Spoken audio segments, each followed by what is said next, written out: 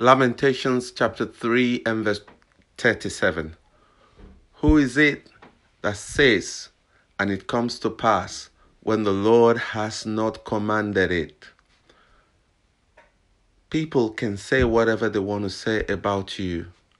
It doesn't mean it will come to pass if it doesn't get the authority and the backing of God.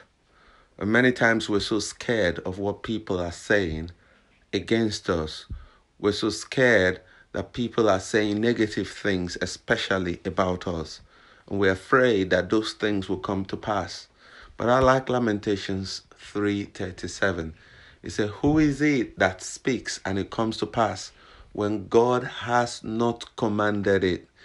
And that's why God said in Joshua chapter 1, verse 7 and verse 8, speaking to Joshua, it says, be courageous and don't be afraid.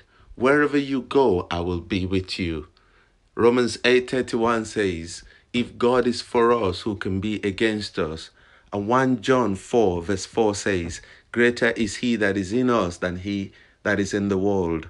We need to be more conscious of the power that is for us rather than be too conscious of the forces that are against us. So today, as you wake up, arise with confidence and know that no weapon formed against you will prosper.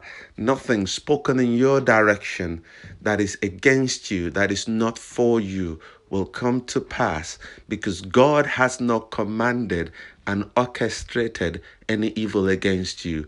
He has only commanded good and blessing and favor in your direction. Believe in God more than you believe in your enemies, because Jesus said, I will always go with you wherever you are. Arise and shine today.